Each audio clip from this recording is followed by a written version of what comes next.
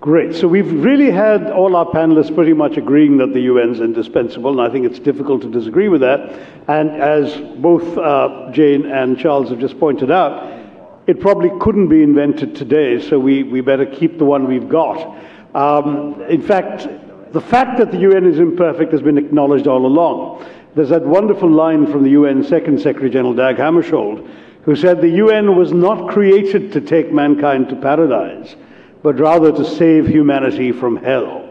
In other words, sometimes the best it can do is to prevent things from getting worse.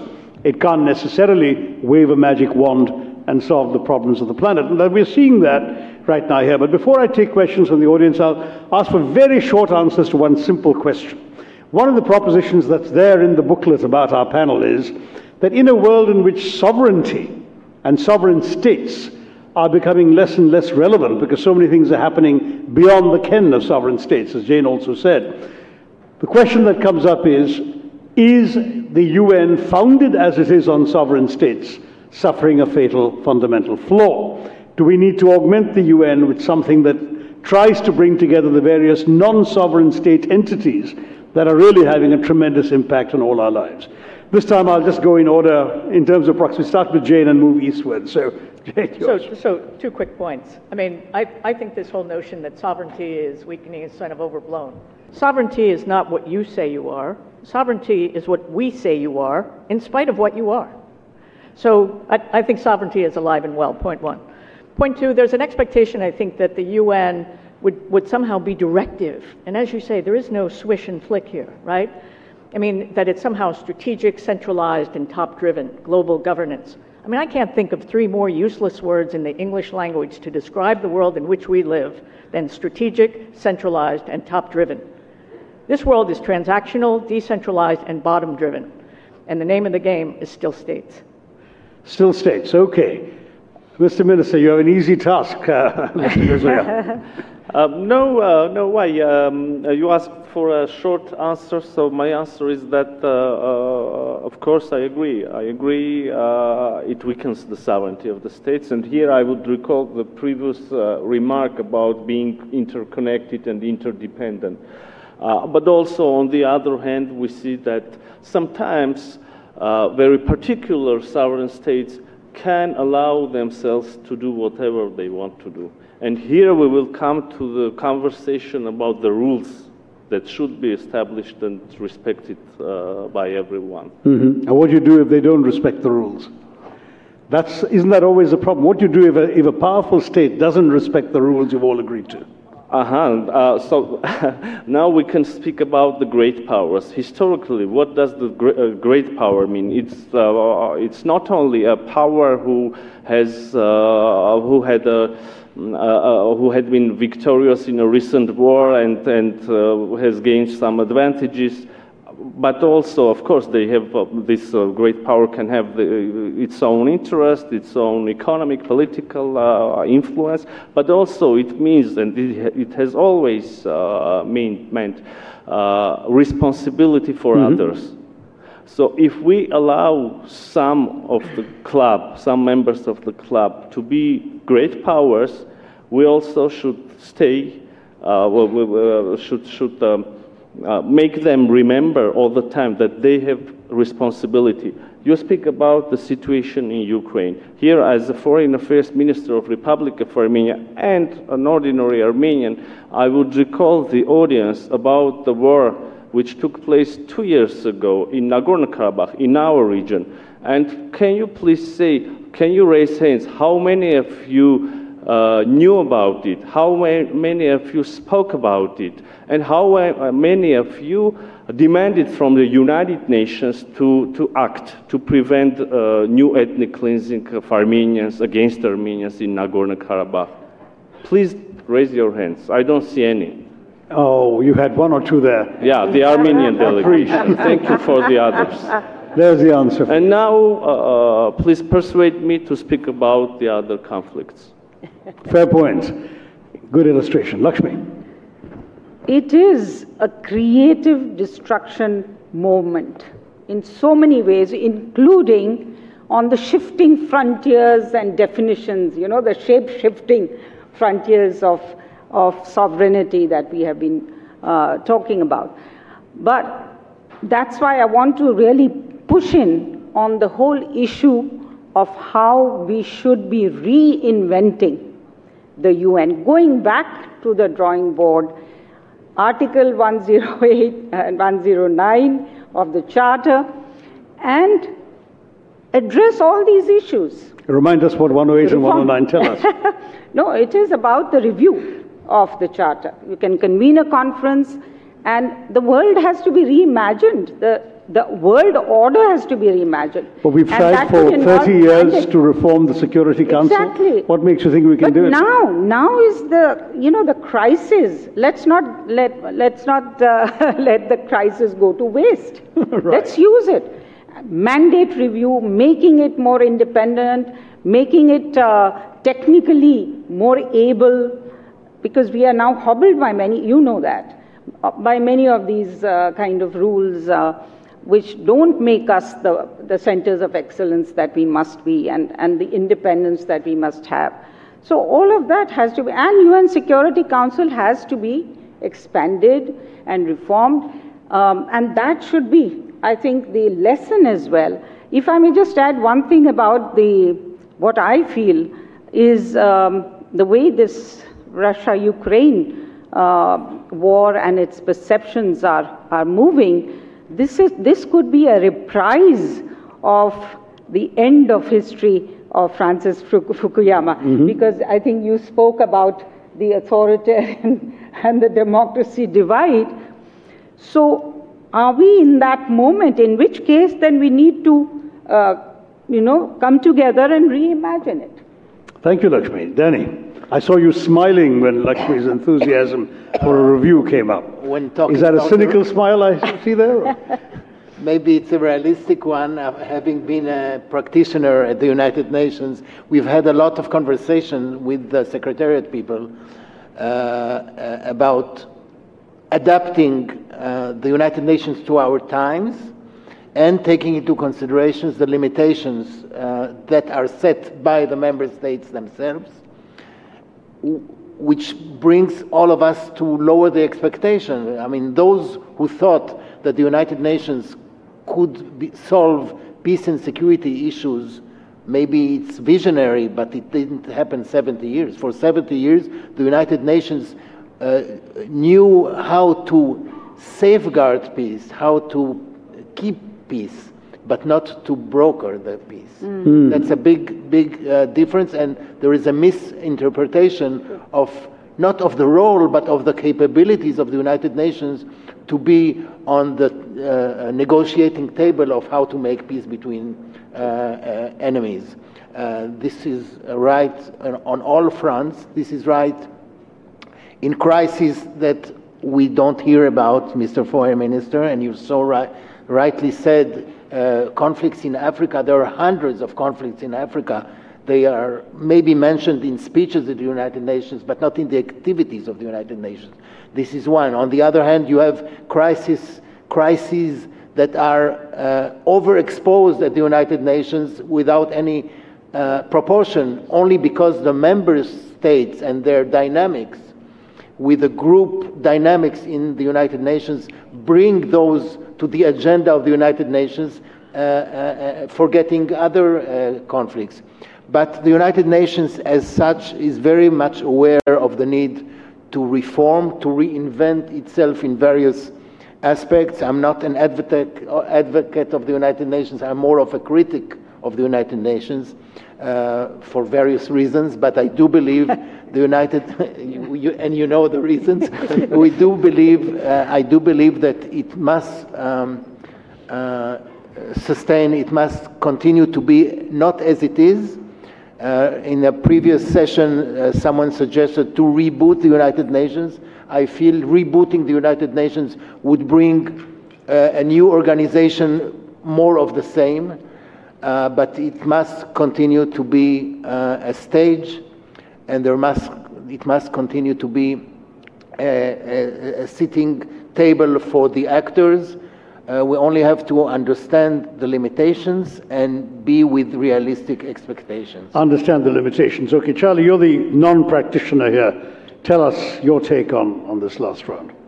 Yeah, I mean, I think that there's a dual movement today, Shashi, in which sovereignty, traditional sovereignty, is being restored in many respects. States are getting stronger, and that's because they are reacting against globalization. And you see it most clearly in people like Trump and Le Pen and Kaczynski, but you also see those on the center left doing the same thing because they are being driven to by domestic politics. So Biden came in wanting to practice a much more liberal immigration policy, but he has had to pull back and raise the country's borders, if you will, in part because that's where domestic politics is pushing him. And so I think we're living in a world in which states and state authorities will still be the drivers. And I think one thing that I think we miss, and this comes to this attribute of the Security Council as a stage, it's too much of a stage. We don't have a place where on a sustained daily basis we're getting real conversation among the United States and India and Russia and China, and I think we need that. And might we have been able to avoid the Russian invasion of Ukraine if there had been that sustained dialogue? Maybe. Yeah. Maybe. It certainly wouldn't have hurt. And it's not enough to have Biden get on the phone with Putin every 3 or 4 months, or have the G20 or the G7 fly in once every 6 months to do a scripted handshake and issue a communique and leave. That's not enough. We really do need to have a place that serves like the Security Council, but is more than a place where people go to give speeches and grandstand. And at the same time, Shashi, there is this movement that Jane referred to that's very much bottom up, right? I mean, if we were going to have a conversation about one of the key issues of our time, which is digital governance, who has to be there? Well, Elon Musk, who just bought Twitter. Why? Because if he's not there, you're going to miss a big piece of social media. So states are back, but we have to have at the table other key players because they affect outcomes. Sure, Shari, but one thing is true. I mean, the Security Council isn't only the member states delivering scripted speeches. There's a lot that goes on in the so-called informal consultations chamber before they actually go on in front of the TV cameras, and they do talk, frankly, to each other. And that's part of what the UN's all about. But we're running out of time, and I'm sure there are questions in the audience. There are mics, as you know, in the hall. Walk up to the mic, and we will, whoever reaches the mic first can start. Yeah, you just walk up to the mics, line up the mics in 3 places in the hall, line up, and whoever is first can start. Quick. I'd like to take 4 or 5 questions quickly, but keep them short, please. Go ahead. Tell us who you are and ask your question. This is Ayan. I'm a foreign affairs journalist. Will the rise of right-wing, especially the hyper-nationalism across the developing state, infect United Nations? Okay. That's my question. Hello. Hyper-nationalism. You're next, young lady. Hi, my name is Lydia. I'm SVP for Emerging Tech Insights at KnowBe4. My question is to Elon Musk. Do you think that now people like Elon Musk, billionaires, Jeff Bezos, will need to have their own teams that interact with diplomats, their own protocol teams? That ordinary people should be able to react to diplomats? I didn't quite hear that perfectly. So, for example, Microsoft has a government team that liaises with government. Should now Jeff Bezos and Elon Musk and others, billionaires of this kind that are having an impact on our world, have their own team of diplomats to interact with nation states? Right, interesting. Okay, there's a third mic here. Yes, go ahead. First person at the mic.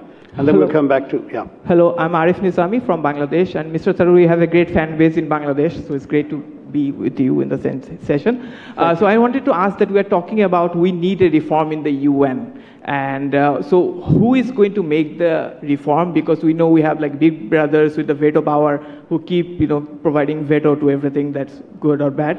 Number one, and Bangladesh is also the largest US peacekeeping, countries sending peacekeepers. So is there any possibility in future of the UN, peacekeeping actually like trying to protect different countries not invading each other? So is there any possibility in future? Thank you very much. Okay. Young lady here again. Thank you very much to the panelists and to the moderator, of course. My name is Lynn Kwok, and I'm the Shangri-La Dialogue Senior Fellow for Asia Pacific Security. My question is directed to Professor Charlie Kupchan. Since your article in Foreign Affairs with Richard Haas calling for a new concert of powers, we've had the China-Russia joint statement as well as the war in Ukraine, both of which, in my view, has hardened geopolitical competition along ideological lines. How do you think these developments impact on your call for small groups of countries to come together to fix problems across ideological lines? Because, you know, there seems to be no meeting of the twain. Okay, the gentleman here, and then we'll finally go to that lady there. That'll be the end. Yes, sir.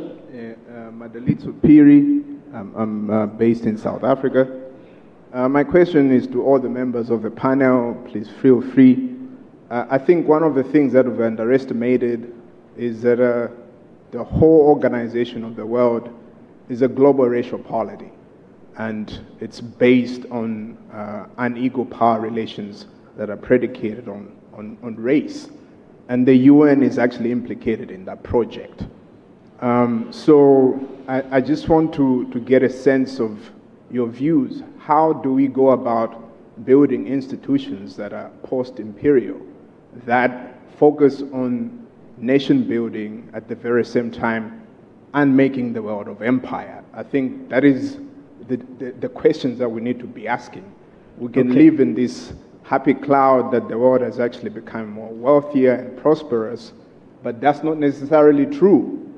And the version of what peace was predicated on building a specific world that reflects specific values about certain groups of people, and other people were not actually included in that project. Okay, and the final one is a lady there. Go ahead. Good afternoon, everyone. I'm Umer Wara. I teach criminology in University of Dhaka, Bangladesh. I have been researching on Rohingya issues. That's why this question came into my mind while listening to all of you. Since more than 1 million Rohingya refugees have been living in Bangladeshi camps for last 5 years almost, my question is, there are some short-term solutions that are going on, giving them relief, aid, and making them comfortable as being Rohingya refugees, but they are not supposed to be as refugees. They need to go back to their own country. So my question is that if we look at the formal mechanism like ICJ, ICC, we know that Myanmar is not a state party of ICC, and they think Gambia does not have a legal stand in ICJ. We know about the Security Council. Again, if we need to look into the informal mechanism like repatriation, reconciliation, reparation, they need to go back to their own country. So except giving them relief aid by UNHCR and other relevant organizations and making them comfortable as refugees, what UN can actually play a role for a long-term solution and take them back to their own country? Okay, thanks very much.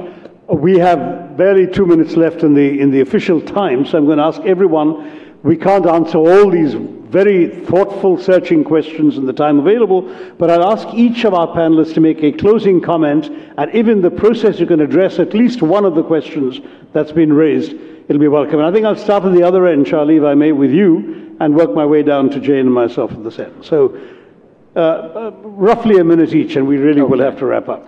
On hyper-nationalism, yeah, I think it is a worry. I mean, if you look at the number of countries in the world that have tilted in the direction of politics based on ethno-nationalism, including some of it here in India, I think it's important to have voices of liberal politics, of pluralism that are out there. That's why I hope and believe that the liberal side of this more bifurcated international system will prosper to push out the message that ethno-nationalism is a dangerous organizing principle for political life. Quick answer on Elon Musk: yes, they should have, and many of them do have, their own protocol and diplomatic offices.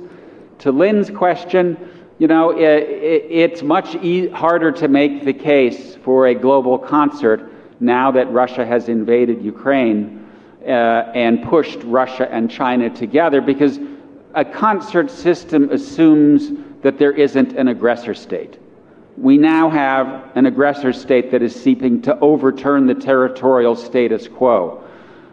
Does that mean that this proposal for these kind of small group systems is out the door? No, but it means that we're going to have to figure out a way to kind of build back better, as President Biden likes to say. But I do think we need to keep this in the back of our minds as we think about a potential end game in Ukraine. What end game will help us build a post-war working international system? Great. Danny? Yes, on peacekeeping, I'd like to stress, as it is now, peacekeeping is peacekeeping. It's not preventing a war. It's making sure that the result of a peace treaty or any kind of arrangement after a war is kept. And that's a very sensitive point that the United Nations has not crossed. It has not crossed into peace enforcing. It is staying in the field of peace keeping. That's an important point. On nation building, or as it was called at the United Nations, there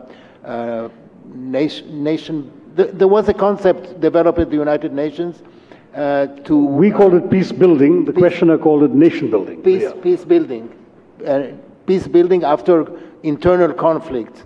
I remember a United Nations debate in which the concept was set. All the member states knew exactly what the idea was by the Secretariat, by the organization. And you should have heard, I don't know if 193 speeches, but a large diversity of speeches which talked not about what should be done by the community, but how does every country see peace building on its own perspective and interest. And this made sure that the concept of peace building at the United Nations does not fly. And if I'm not mistaken, still it is not flying at the United Nations.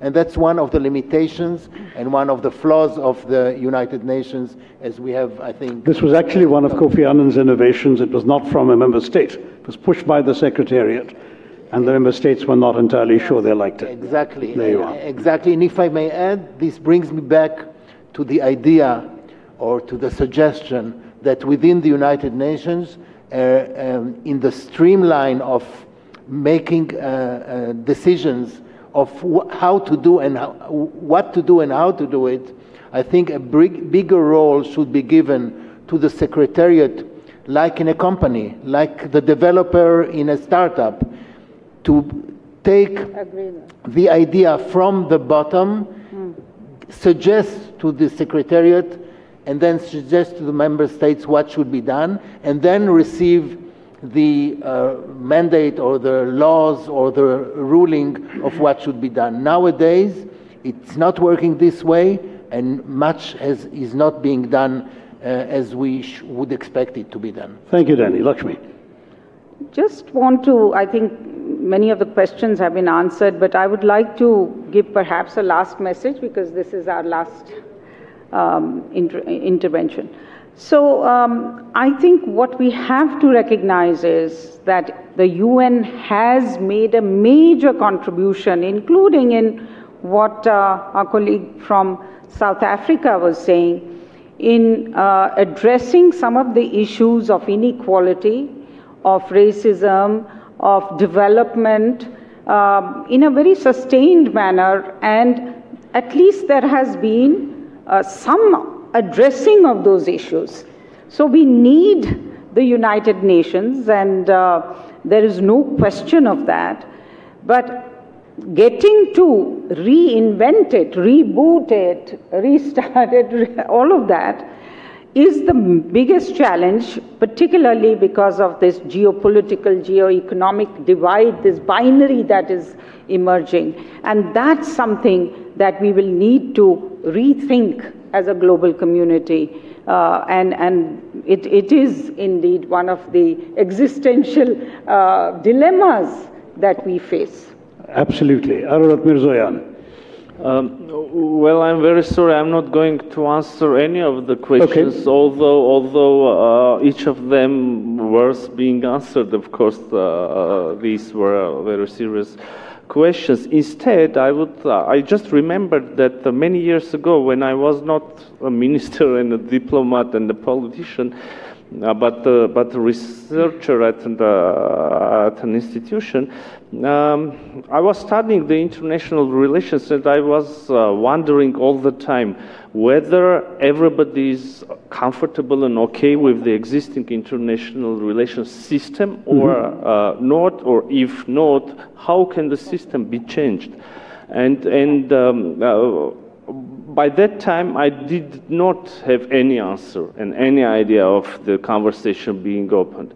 Now I can say that I'm glad that the conversation is open and the issues are being discussed and very seriously discussed. And this means that probably we are not very far from the solutions. That sounds very optimistic. Good to hear that. Jane. In every single one of our countries, there are organizations with people who wake up every single day thinking how they can steal your money. There are organizations with people who wake up every single day thinking about how they can kill other people. And the United Nations is an organization where people wake up every single day thinking about how to solve the world's problems. It's not perfect by a long shot. It's not perfect by a long shot. And what we've learned, what countries like the United States, for example, recently has learned the hard way, is force can't do all that needs doing, and all that needs doing can't be done alone. And so while there's many opportunities for the United Nations, there are equally many opportunities for nations to unite, and it's about time they started doing so. That's wonderful. I'm going to just offer two closing comments myself. One is that, of course, the United Nations is a mirror of the world. It reflects our agreements and disagreements, it reflects our imperfections as well as our inequalities. And I think for us to expect greater perfection than that is not realistic. But the strong case made for it just now by Jane, by Lakshmi, by others, is, I think, the justification for persisting with it. There was a wonderful old diplomat from the Soviet Union in the early 60s called Yakov Malik, who was an ambassador to the UN. And he would love to tell a story whenever he was asked about the, how bad the UN was and why it needed to be got rid of. And he said that it reminded him, when he heard these critics, of a story of Adam and Eve in the Garden of Eden. He said Adam found that Eve was becoming a bit indifferent to him. And Adam said to Eve, "Eve, is there someone else?" You think about that for a minute. It's the same question you can ask about the UN. Is there someone else? Can there be anyone else? Is there any other organization that brings together all the countries of the world in a common forum? There isn't. That's the best defense for the UN. Thank you all very much, and thank you to this wonderful panel. Thank you very much. Thank you for tuning in to Policy Pod, the ORF podcast. Please subscribe to our channel for updates on upcoming episodes.